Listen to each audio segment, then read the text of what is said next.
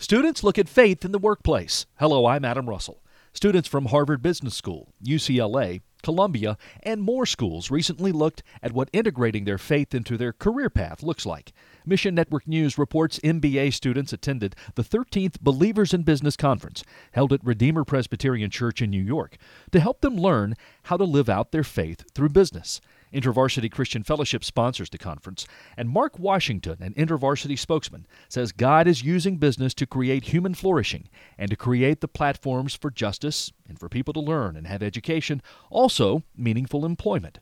Washington says business can very well be the hand of the church when it's used to glorify and honor God.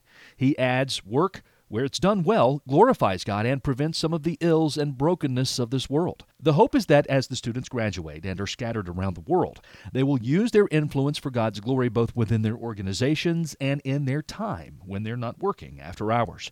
Washington says that might be how they volunteer. It could be how they show generosity with their finances, or it might just be their networks and making them open to help the church grow.